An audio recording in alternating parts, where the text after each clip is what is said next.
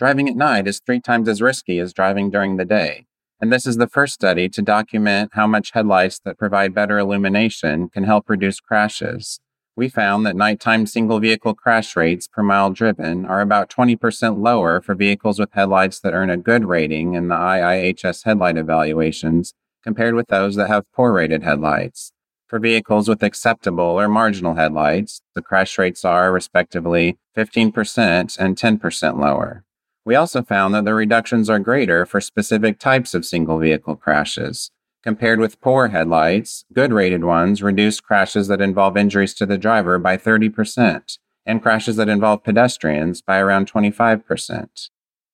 Federal headlight regulations haven't changed in decades, and currently allow for headlights with a wide range of performance.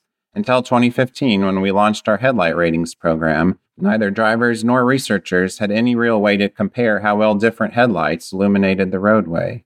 We always encourage consumers to do their homework, check headlight ratings, and if possible, test drive a vehicle at night. Our headlight ratings and safety awards have been a huge motivator for automakers to improve their headlights. Since our program began, the proportion of headlights that have earned a good rating has increased from 4% to 29%. Better headlights illuminate the road better, but also keep glare away from oncoming drivers. And now, with this new study, we have confirmation that these improvements are truly saving lives.